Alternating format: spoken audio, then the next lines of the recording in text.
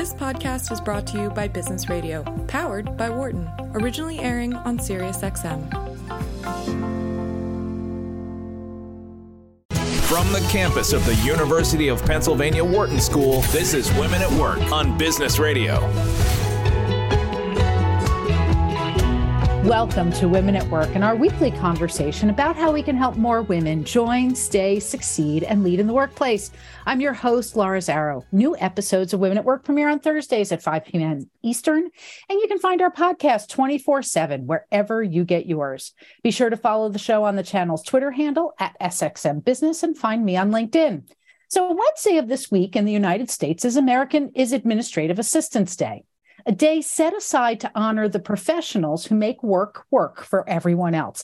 And I can't think of a better homage to them than still working 9 to 5, a recent documentary on the making of the smash hit film 9 to 5. For those of you who don't know, it was a 1980 comedy starring Jane Fonda, Lily Tomlin, and Dolly Parton. And that movie, it spawned Anthem, a television series, and quite importantly, used humor in a really strategic way to shine a light on major workplace issues that women face then and now: sexual harassment, equal pay, or the lack thereof, the need for flexible hours in childcare, and the power of employee activism. Joining us to talk about the documentary and the various issues it examines and the process of getting it made are co-producers and directors Gary Lane and Camille Hardman. Gary and Camille, thank you so much for joining us. Thank you for having us. Before we start talking about stuff, I want to just share with our audience a little bit about each of the two of you.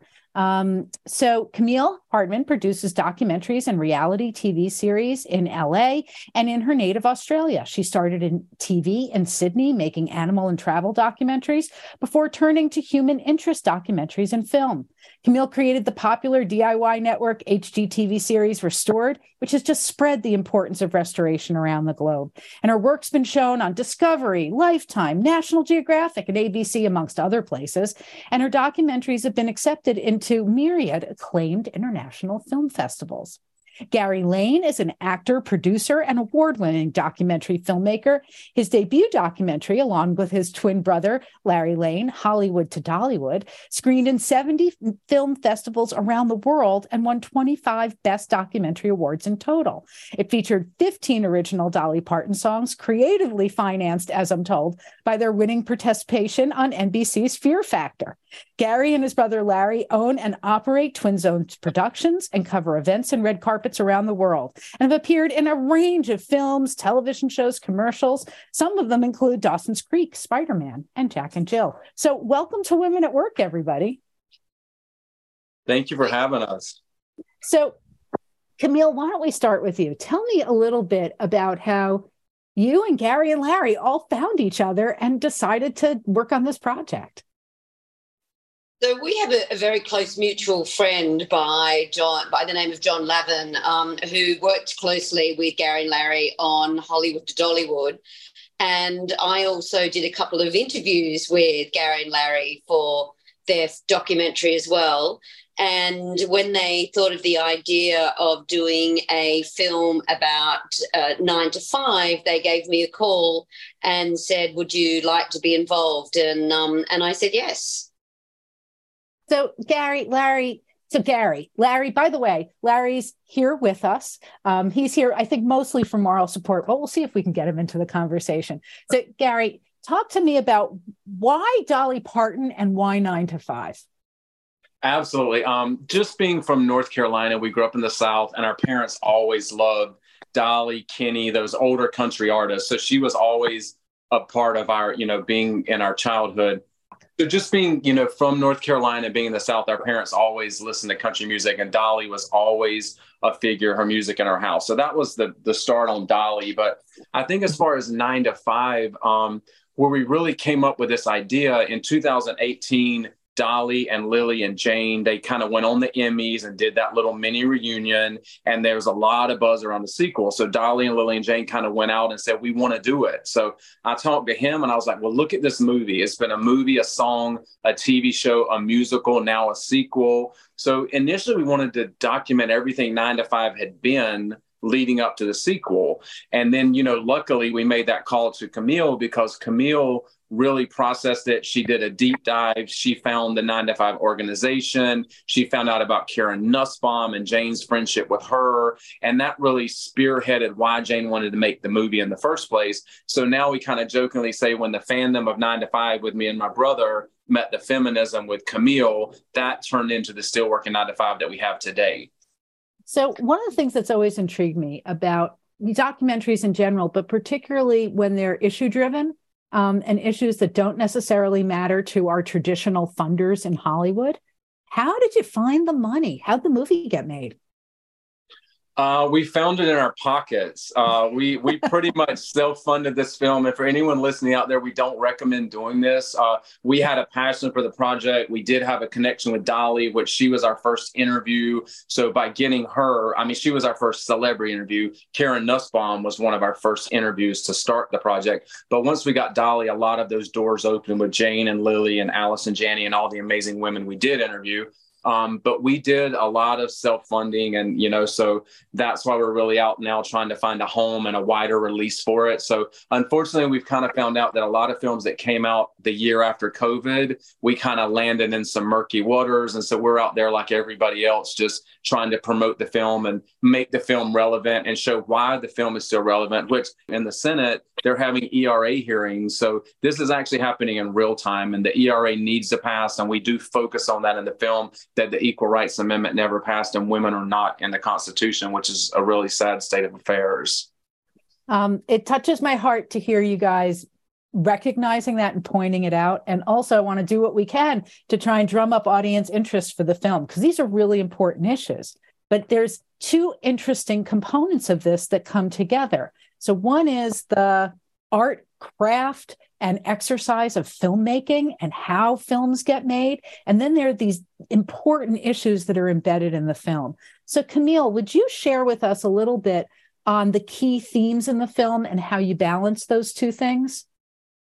Yes, absolutely. I just wanted to go back to the last question as well, because we did have one funder other than Larry and myself and Gary, and that was Regina Scully from Artemis Rising. So we were very lucky to get her on board as well. But as Larry and Gary said, we've paid out of our pockets, and that's been a really big deal for us. But we're also very thankful to Regina for, the contribution that she made as well. So I think the biggest themes that we really were touching on was also what was, really focused on in the film, and also the basic tenets of the 9 to 5 women's organisation that was started in 1973. So it was very much about equal pay, sexual harassment, childcare, and job promotion. And it was really important for us to also, before you talked about comedy in the original film, it was also very important to watch comedy in our film as well, because, the one thing that we learned about 9 to 5 was, it's putting information through, with humour and being able to also draw a wider audience into our film. So, and then we had the narrative that ran through that Gary just mentioned of the ERA.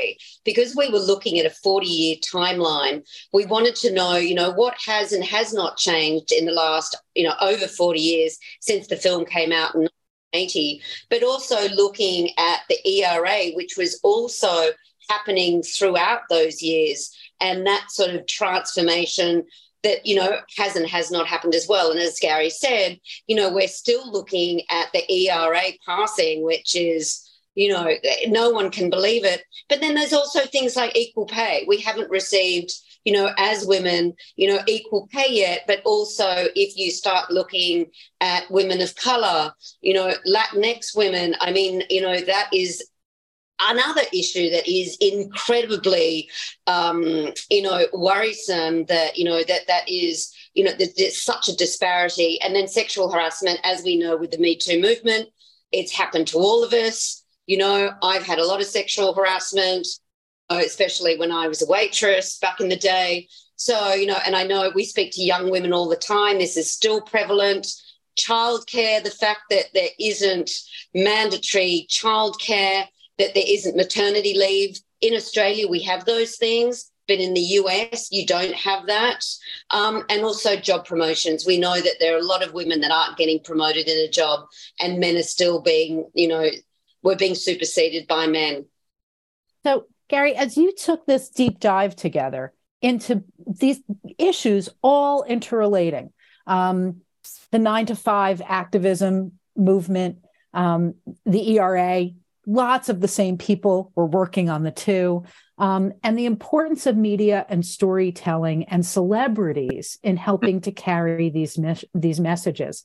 I'm going to ask the question for which there's no tidy answer, but why 40 years later do you think nothing's changed? Like, we haven't made substantive progress? Well, it's funny. I was just talking to Zoe Nicholson. Zoe Nicholson is one of our activists, a big ERA activist who's in the film.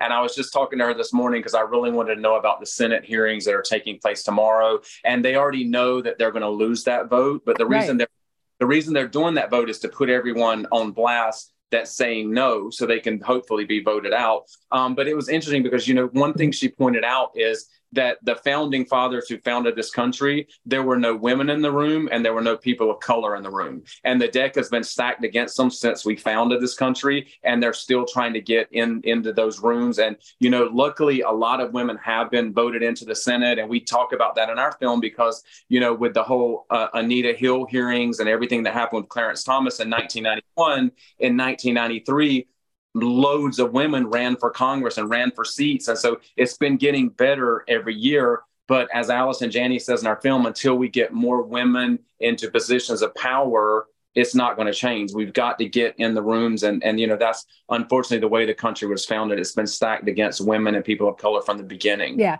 those systemic issues have clearly not gone away. And it takes the people in those rooms to change the laws and policies that give it its endurance. But the other component here, which you guys are leveraging, is the power of the pulpit in many ways. That, when I think about why didn't the ERA pass, so much of it had to do with like the anti-propaganda, manipulations in storytelling, in media, in journalism, that really made people afraid of things that weren't real and not understand and block them from understanding how fundamentally right and equitable this could make things. So as you were thinking about what you wanted out of the documentary, how did you prioritize your storytelling to make sure that you could be a voice against that?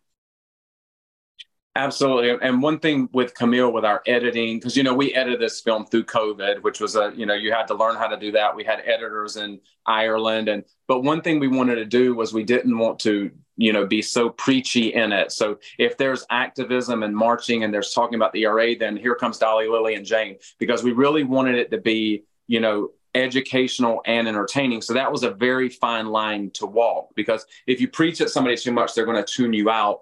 But, luckily, because what we were able to do, which setting out, we had no idea we were going to do this, but to interview Dolly, Lily, Jane, Dabney Coleman, all of the originals, to have something like Kelly Clarkson and Dolly Parton say, we're going to do 9 to 5 as a duet exclusive for your film. We've got all these fun little 9 to 5 nuggets. So we say that we hide the medicine and the candy. We bring the audiences in with the 9 to 5, wow, amazing. And then when we get you in the seat, we really try to educate you. And, one thing that Zoe Nicholson told me today, it's important to point out that no other amendment in United States history has ever had a deadline on it, except the Equal Rights Amendment. And it's because it's pertaining to women.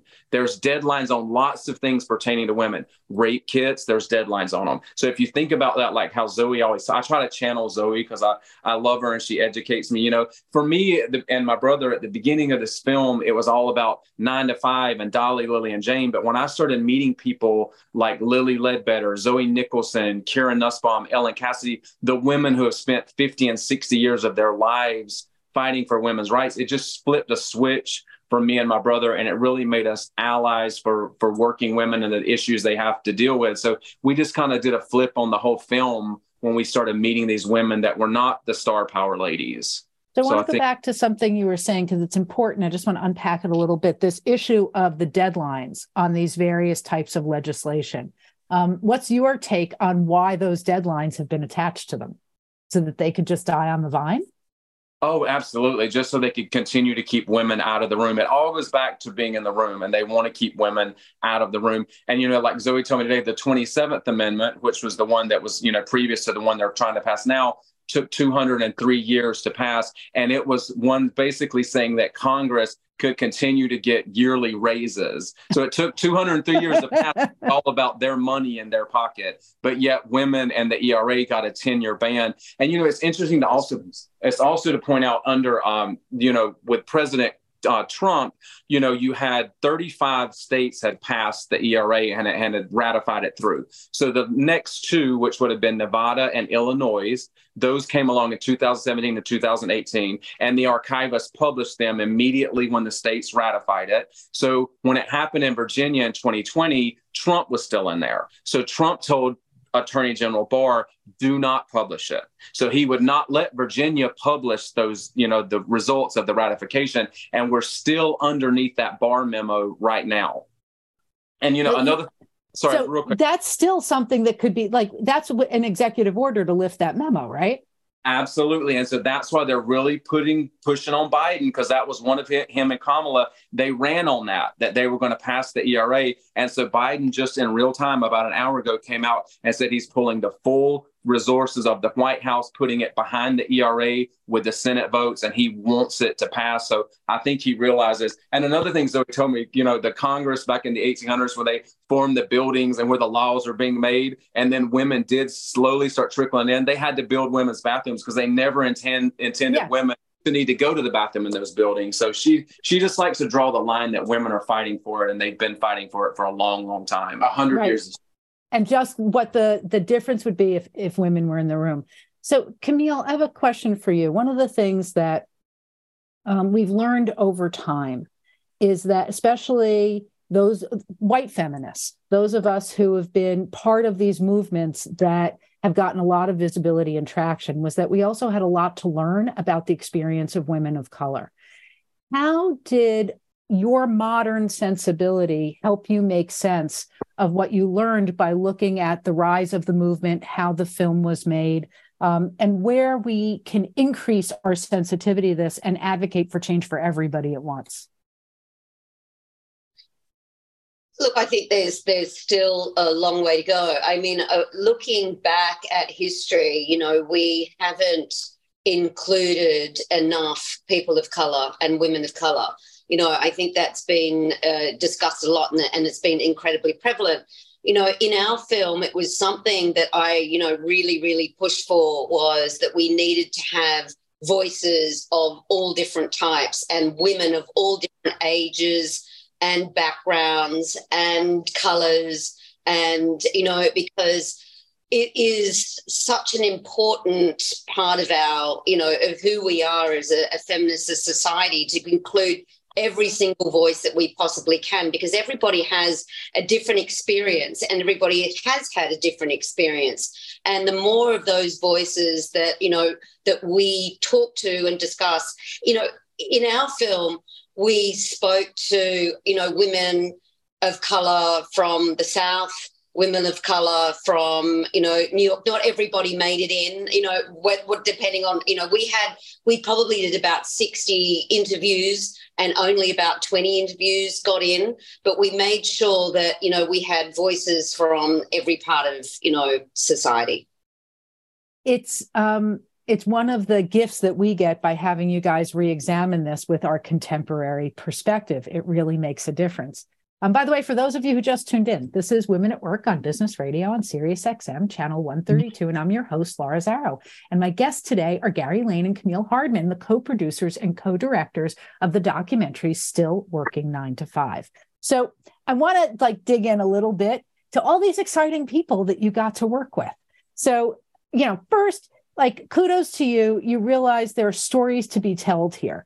I feel like Dolly Parton is this conduit to things like meaningful and good, and we just need to follow that light.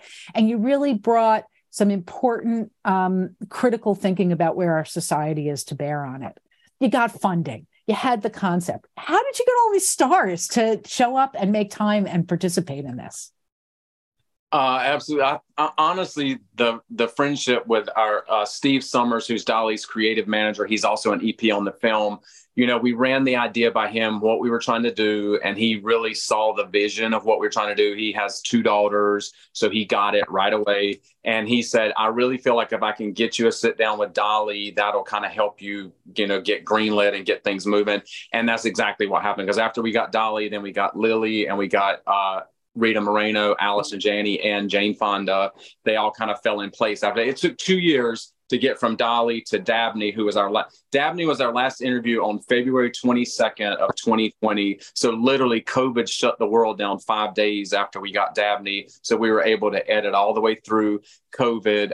But those women have been amazing. Lily and, Dolly, they've talked about the documentary. They've really kind of been out there campaigning for us. And, and we also shine a light on Lily Ledbetter and Zoe Nicholson, just the activist women. They all kind of came together, and they've all seen the film, and they all love the way the film is edited. We're very lucky that 9 to 5 has been so many things, because in 1982, when we were allowed to focus on the TV show with Rita Moreno, we could show Zoe fasting for the Equal Rights Amendments on Congress steps. And then in 2009, when it became a musical with Allison Janney, we showed Lily Ledbetter signing the Fair Pay Act with Obama. So many stepping stones, we were able to intersect the 9 to 5 timeline with the working women's timeline. And Camille, how was it for you preparing for these interviews? How'd you do the homework to get ready? I sat on the internet and read just about everything about each of the women. I mean, it was a huge amount of prep work to sort of get everything, ready in my head to ask all those questions, and just be incredibly aware of the timelines and how history informs each one of those women, but also the activism work that they each had done. And also, what their viewpoint was at that particular time and what their viewpoint is now, because, people evolve. And tailoring the questions, because, I didn't ask so many activism questions to Dolly, knowing that that's not really her platform. Her activism is about how she carries herself within the world, where Jane is more getting out there and discussing issues, and same with Lily. And Rita and Allison have their own ways of doing their activism as well. So it was looking at each one of them and finding out and seeing, because it was also watching a huge amount of videos and seeing, how their place in the world informs them today. Did you bring any fangirl to the mix? As this list of women, they are all heroes of mine in different ways, and people whose work, I admire them as women, as people in our society, and I enjoy them and admire them as artists. Where did they resonate for you, Camille? To be honest, I hadn't seen the film for a long time. My fandom came from the research that I had done for the film. And the more and more and more that I watched Dolly in interviews, I realized how incredibly smart she is. Of course, I knew, I listened to Jolene, 9 to 5, all of the songs. I didn't understand,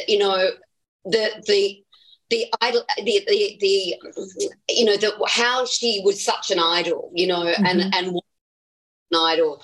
But just watching her videos and seeing her humor, she is the greatest deflector I think I've ever watched. She is so incredibly smart at how she deflects, and the way that she was treated in so many interviews in the 70s and 80s was actually appalling.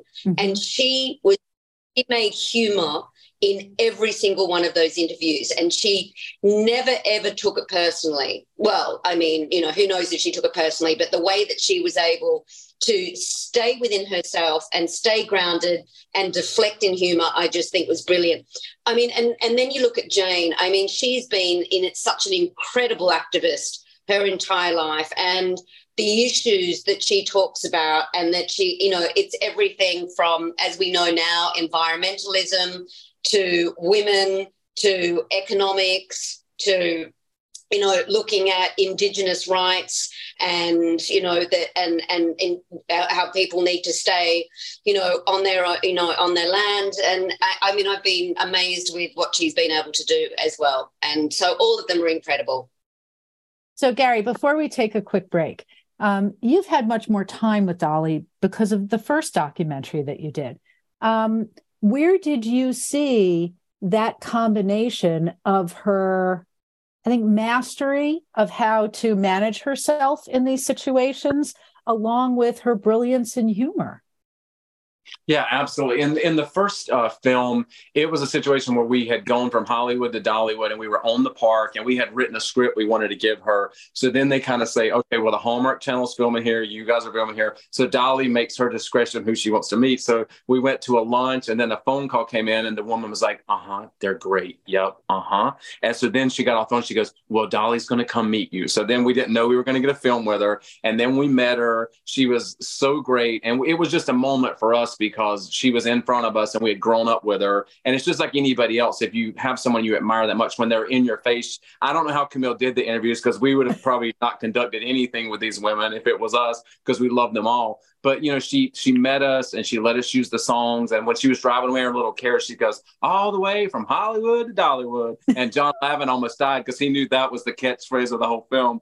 But then when we met her the second time with Camille, it was interesting. After the filming of the interview, Dolly came over to us and she was talking to me and Larry. And she said, well, I've told Rachel all about the movie, because Rachel played her part in the TV series, her sister Rachel. So Camille, after Dolly had left, Camille goes, it was just so great seeing her just talk to you guys one-on-one, because Camille knows how much we love Dolly. And I think anybody loves Dolly. I even said a joke, I'm going to make a documentary and go out into the world and trying to find any one person that doesn't love Dolly Parton. And that was going to be the whole concept behind a new documentary.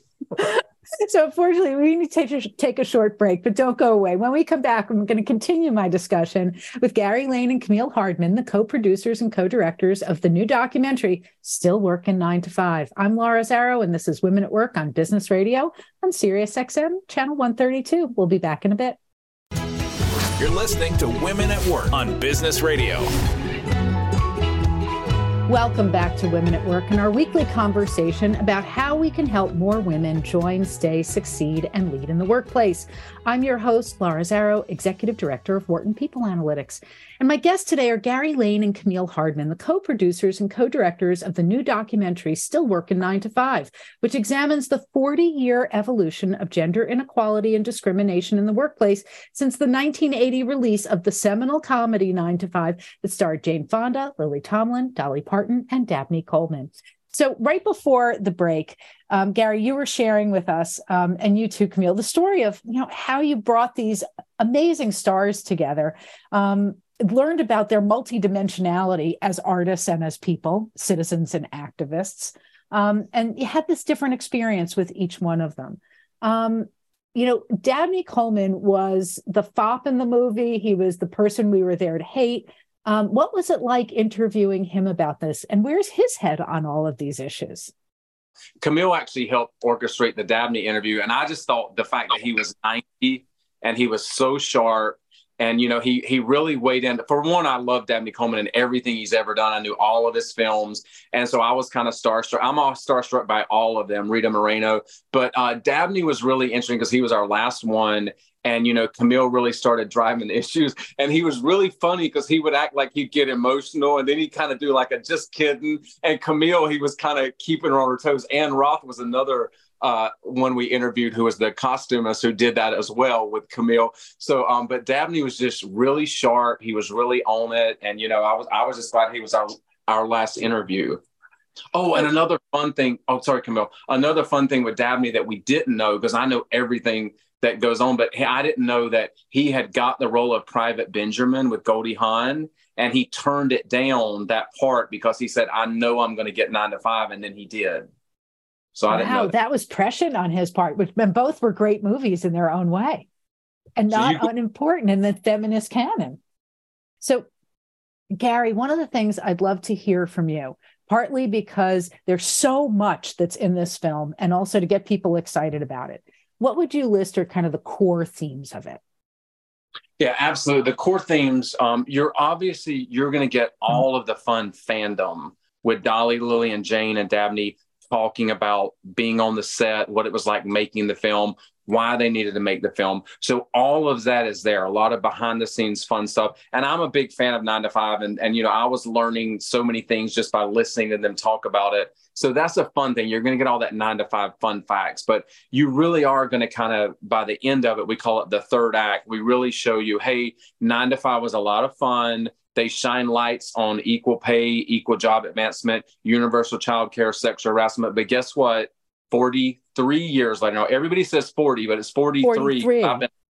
43 years later, those issues women are still fighting for in the workplace. So you kind of go out of there with a, what can I do and why is this not changed way of thinking, which is what we want to do. That's why this film has been doing so well on the film festival circuit. We pretty much open and close every festival we go to, which is great because the opening and closing film, they really know that is going to draw an audience. And we know it's because of the 9 to 5 fandom, but the audiences are selling out and seeing the film. We've won jury award. We won the jury award in Palm Springs. We won the Best of the Fest in Nashville, Idlewild. We got a Critics' Choice Documentary Award for Best Historical Documentary. So we're kind of blown away with the success and how the film has been embraced. But it's important to know that's only from film festival audiences. So we feel like if it does get on a streaming or does get on distribution, it'll reach so many more people with the message. And that's our goal here. Oh, yeah. There's a country that needs to see it clearly.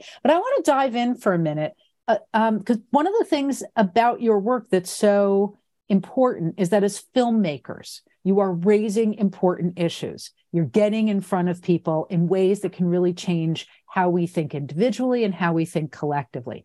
Talk to me about how you find the film festivals, how you choose them, why they're important to the promotion and advancement of the film. Absolutely. Film Freeway is just the best way out there right now. And, we actually we opened at South by Southwest Film Festival last year. So through the reviews and everything, because we're holding a 92% on Rotten Tomatoes. So it's been really well received by all the major critics. So when you do have that kind of the positive reviews and the buzz behind you, a lot of the film festivals now reach out to us and they say, we would like to submit your film. So we've been very lucky in that department and we do know it's about 9 to 5 and Dolly, Lily, and Jane, and we don't hide from that because that's how we get the eyes on the film. But then we give you a big message by the end of the film to say, hey, stuff still needs to change. And, and they're even talking about that sequel. Dolly, Lily, and Jane have come out and said, we've got to get a script that really gets it in there that we all agree with and we all love. And that hasn't happened yet. But, and Dolly jokes and says, if we don't get on it quick, it's going to have to be called 95 because they're all getting older. I thought that was really funny. So Gary, I also want to go back a little bit. It's, one of the things we've talked about a lot on the show is women at work, and we're trying to bring on role models and people who can share tactics and strategies, help us look through various lenses at the bigger issues. You're all of that. Your brother Larry too.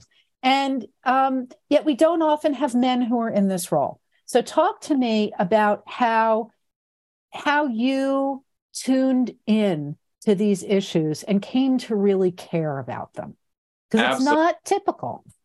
Yeah, absolutely. Because, that's why we do have Dabney, and we men have to be involved in the conversation to help bring the change that's needed. So, we stand behind the making of the film and interviewing the women over that whole 2-year process.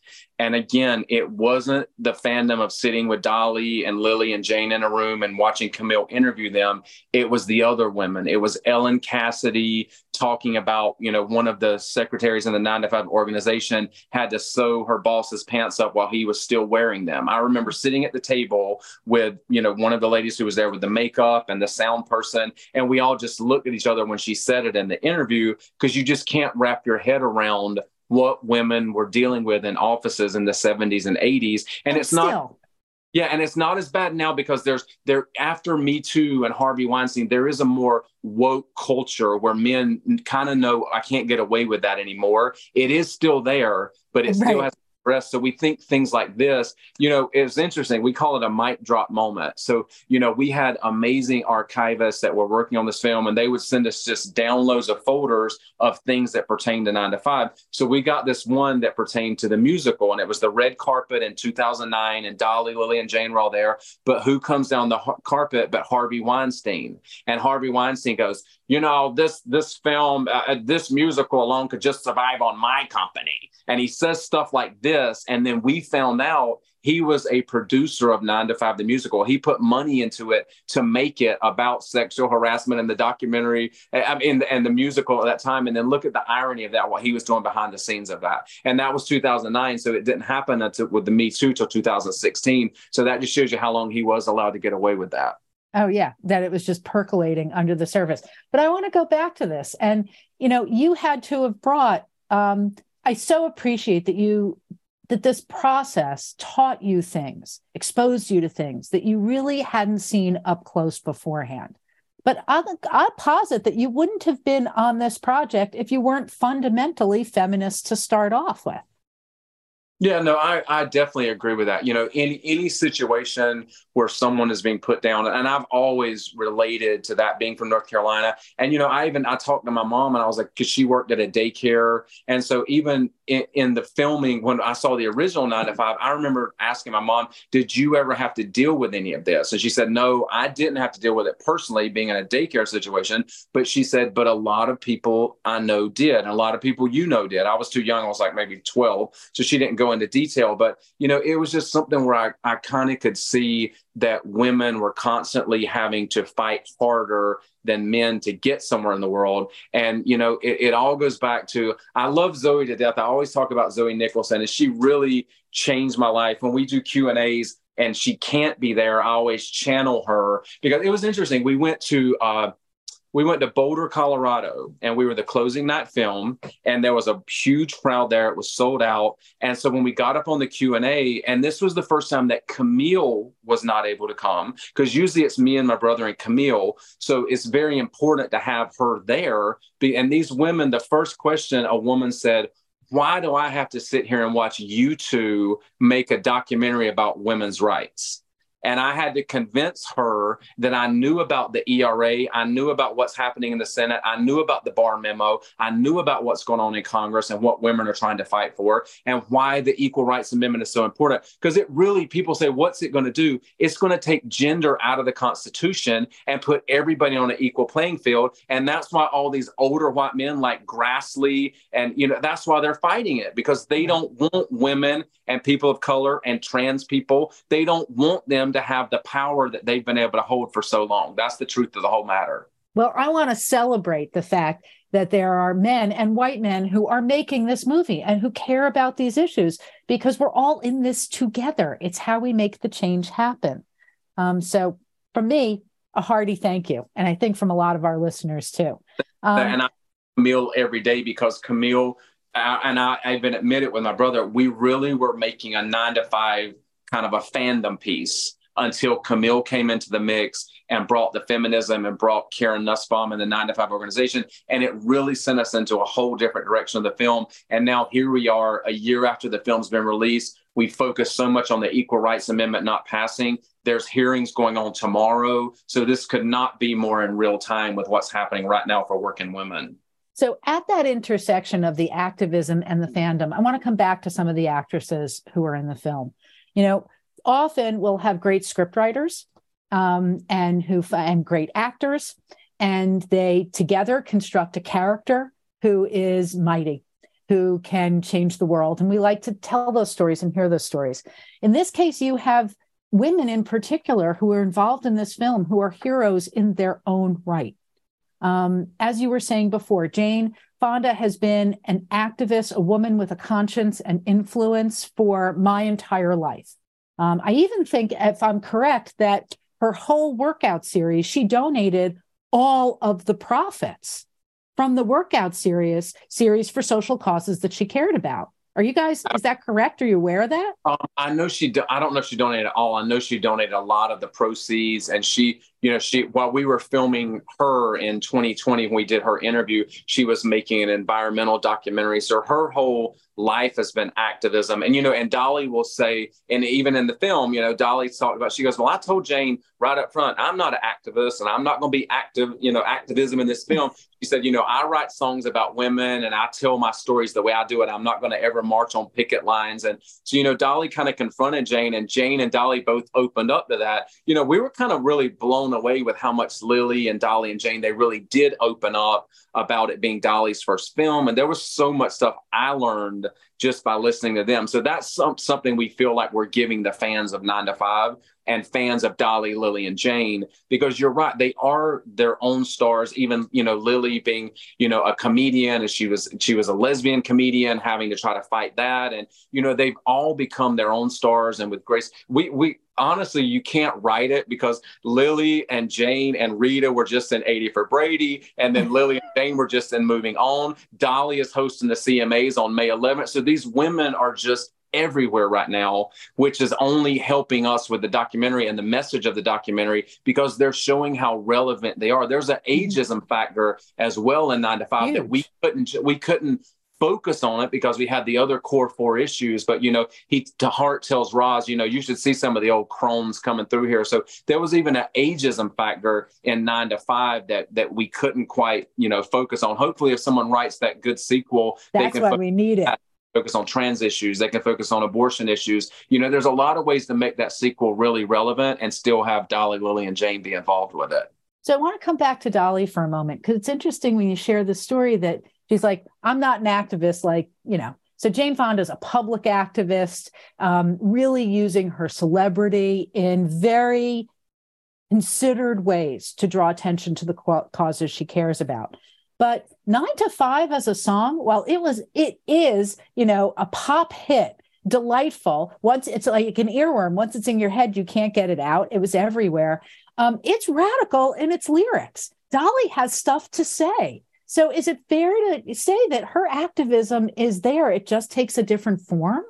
Absolutely. Her activism is in her writing. She's such a powerful writer. And it's very interesting because she will even say that her original 9 to 5 that she wrote in 1980, she wrote it on the set of actually making the film. She was so bored with her downtime.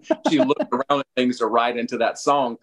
So she will even say that her hit in 1980 was kind of bubblegum poppy. It was a little poppy. So what happened was Shane McAnally, who's a really good friend of ours, he came on board and became an EP. He wanted to try to do something different with 9 to 5. And Steve Summers said, I give you permission, play around, make it a different song, try to see what you can do with it. So he made it really haunting, and it was a slowed down version. And he got Kelly Clarkson to be a part of it. And so the interesting thing was when I played it for him, Steve said, I've heard her sing that on concert stages around the world thousands of times, but I've never heard the words of the song until I just heard the slow, melancholy, haunted version. And so then we were told that when they played it to Dolly, that she squealed 3 times. She was like so excited. And so then we just knew, okay, Dolly loves it. And we're going to have a slow Kelly version for the documentary exclusive. So 3 days later, we get a call from Steve Summers. He goes, are you sitting down? And I'm like, we are now. And he goes, okay, so Dolly has had a spiritual awakening. And I was like, I don't know what the hell that means, but it's going to be good. And so he told us that Dolly had listened to the song over and over and over again.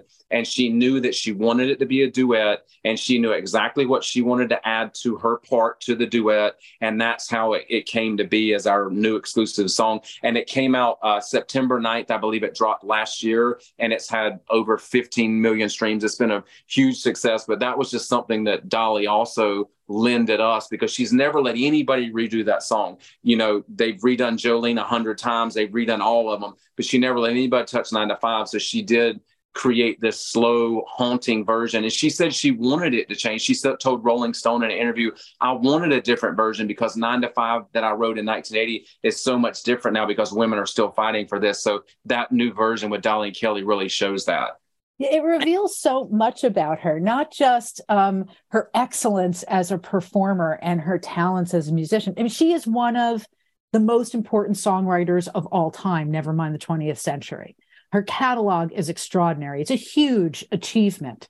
And one of the great tests, and I remember I'm going to give credit to this was from Mark DiCiani, one of the music instructors where I went to college, talked about the test of a great song is can it adapt to different interpretations, different approaches. It's why the great standards are the great standards. And Dolly's writing the great standards of our era. And it's amazing to see her reinterpret it herself with this different meaning behind it. Yeah, absolutely. And a funny thing about it, when you create a film and when the end credits start to roll at the end of the film, you want people to clap or do something to let you know they went on the journey, did a great film. But we've set ourselves up where we never get a clap at the end of our film because Dolly and Kelly both agreed to go into the studio and they recorded themselves singing the duet. So our end credits, when it comes up, Dolly and Lily pop up as the credit. Dolly and Kelly pop up as the credits roll through the middle, and they sing the duet. So people start to go, and then they'll stop because they want to hear the words. Because they're riveted.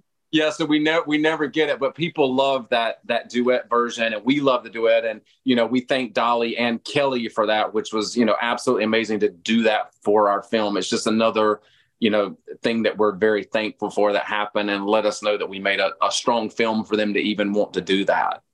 So as you were going through the process of making it, doing all of these interviews, you're clearly learning from everybody around you. And you shared some of what you were uncovering. When you think about what was surprising, what was important, what changed you the most of what you heard?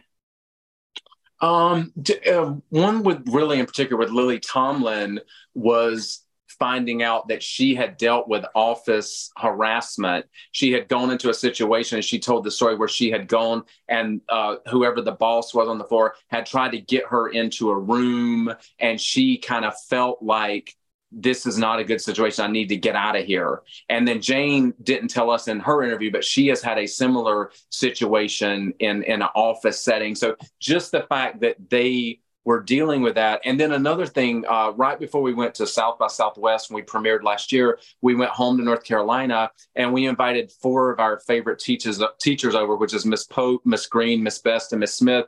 And we wanted to show them the film. So we showed them the film and they really were along for the journey. And then after it was over, we were sitting in the den at our mom's house. And, the first one was Miss Best. And she goes, before I was a teacher, I was a secretary. And I remember every Monday when I would come into the office off of the weekend, I would have to weigh on a scale to show she didn't gain weight. So that was the first thing I was like, wow, that's my typing teacher telling me. God. She dealt with this. And then Miss Smith, who was our art teacher, she said, I remember being in the board meetings with the principal, and he would be the buddy with all the guy teachers, and he would be condescending and talk down to all the women teachers. So when they started weighing in, I was like, we've made something that is going to strike a chord with a lot of people that can relate to the issues that we're focused on in the film. So that kind of let us know we had made a really strong film. Okay, we got to stop for a minute because I am just charmed to pieces by the idea that you're in touch with your teachers. Is this from high school? Absolutely, from high school. We had our 25-year reunion, and we invited teachers to come. We're from it's called Rosewood High School. It's a small town in North Carolina. So we had maybe 70 some people graduate. So all of the teachers are still there. And it's funny because being a twin, this is not good to say on the radio, but I don't care. I was horrible at algebra, just terrible at algebra. So on the algebra exams, I would stay out, and my brother would go in. Take the exam, and he would purposely miss things. So we told that in an interview years later, and my teacher, Miss Pope, called me and she said, you're going to have to come back and take all your algebra. And she was joking, but that's the kind of, relationship we grew up with. And we respect our teachers because they're the ones that shape you and mold you into who you become. So there was this moment where they were all so proud of us because of the film we made, and it was about women's rights, and it had issues in there they dealt with So, we really, it was a full circle moment for us when they watched the film. They must have been just beaming with pride, just as you guys were. So as you now are, the next goal is clearly get this into wide release. Lots of people need to see this, but I can't imagine that's the only thing you're working on right now. What's up next for you guys? What are you dreaming about, envisioning? Yeah, honestly, and I can say it, what we really want to focus on, when we met Lily Ledbetter, we did about a 3-hour interview with her. She's just an amazing woman, the Lily Ledbetter Fair Pay Act, and just what she's meant to women in history. She has about 5 minutes in the film, and we totally want to do a complete documentary on her story. They're actually making a movie of her life. Patricia Clarkson is going to play Lily in the film. So we're kind of gearing up to the Lily Ledbetter documentary. We've got so much footage with her. And Zoe Nicholson is a huge part of that because we were able to bring them together. And it was funny because I called Zoe on the phone. I was like, Zoe, so we're going to take you to Virginia for the 2020 vote when Virginia ratified for the ERA, and we're going to have a special guest. And she goes, who's it going to be? It's not Parton, is it? It's not Fonda. Zoe's kind of funny like that. She's like, it's not Parton, it's not Fonda. And we said, no, it's going to be Lily Ledbetter. And Zoe got so emotional and crying, she couldn't talk on the other end of the phone. So when they came together, they just had this kindred spirit meeting. And there's just, this magic between Lily and Zoe. So Zoe will be a part of that film as well. This is all so exciting. I can't wait to see what you do next. I really hope the film gets picked up, and know that we're here and happy to help tell your stories as they emerge. So if people want to find more about you guys, about the documentary, where can they go to learn more? Absolutely. It's stillworking9to5.com, and that's stillworking9to5.com. And that has all the film festivals we're going to be going to. I will say I can't really jinx it, but we have a huge distribution deal on the table, and Dolly's involved with it as well, but we can't jinx it until it happens. But we're hoping we're going to be able to announce a wide release very soon. Okay. So we're all going to keep our fingers crossed and send positive vibes into the universe that it comes to fruition for you guys. Yes. I just want to say for Camille, she's in North Queensland, Australia. So I think she dropped off. But I know she would have loved to have been here for the rest of the interview. Well, Gary, Larry, thank you so much for joining us today. And quite importantly, for this incredible, important work that you guys are doing. Appreciate it all so much. And thanks for sharing the time with us today. Thank you, Laura, for having us. We really appreciate it. And thank you, everyone, for listening. If you have a question, email us at businessradio@SiriusXM.com. You can find our podcast 24/7 wherever you get yours. And be sure to follow the show on the channel's Twitter handle @SXM Business. And I'm on LinkedIn. Many thanks, as always, to my great team, Kara Pogue, my producers, Dana Cash and Dion Simpkins, our sound engineer, Chris Tukes, and Teresa Kosadak. I'm Laura Zarrow, and you've been listening to Women at Work on SiriusXM's Business Radio, powered by the Wharton School. Have a great week, and go pour yourself a cup of ambition. To survive.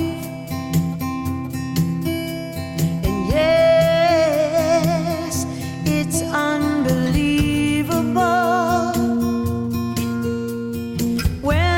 Nothing left. For more insight from Business Radio, please visit businessradio.wharton.upenn.edu.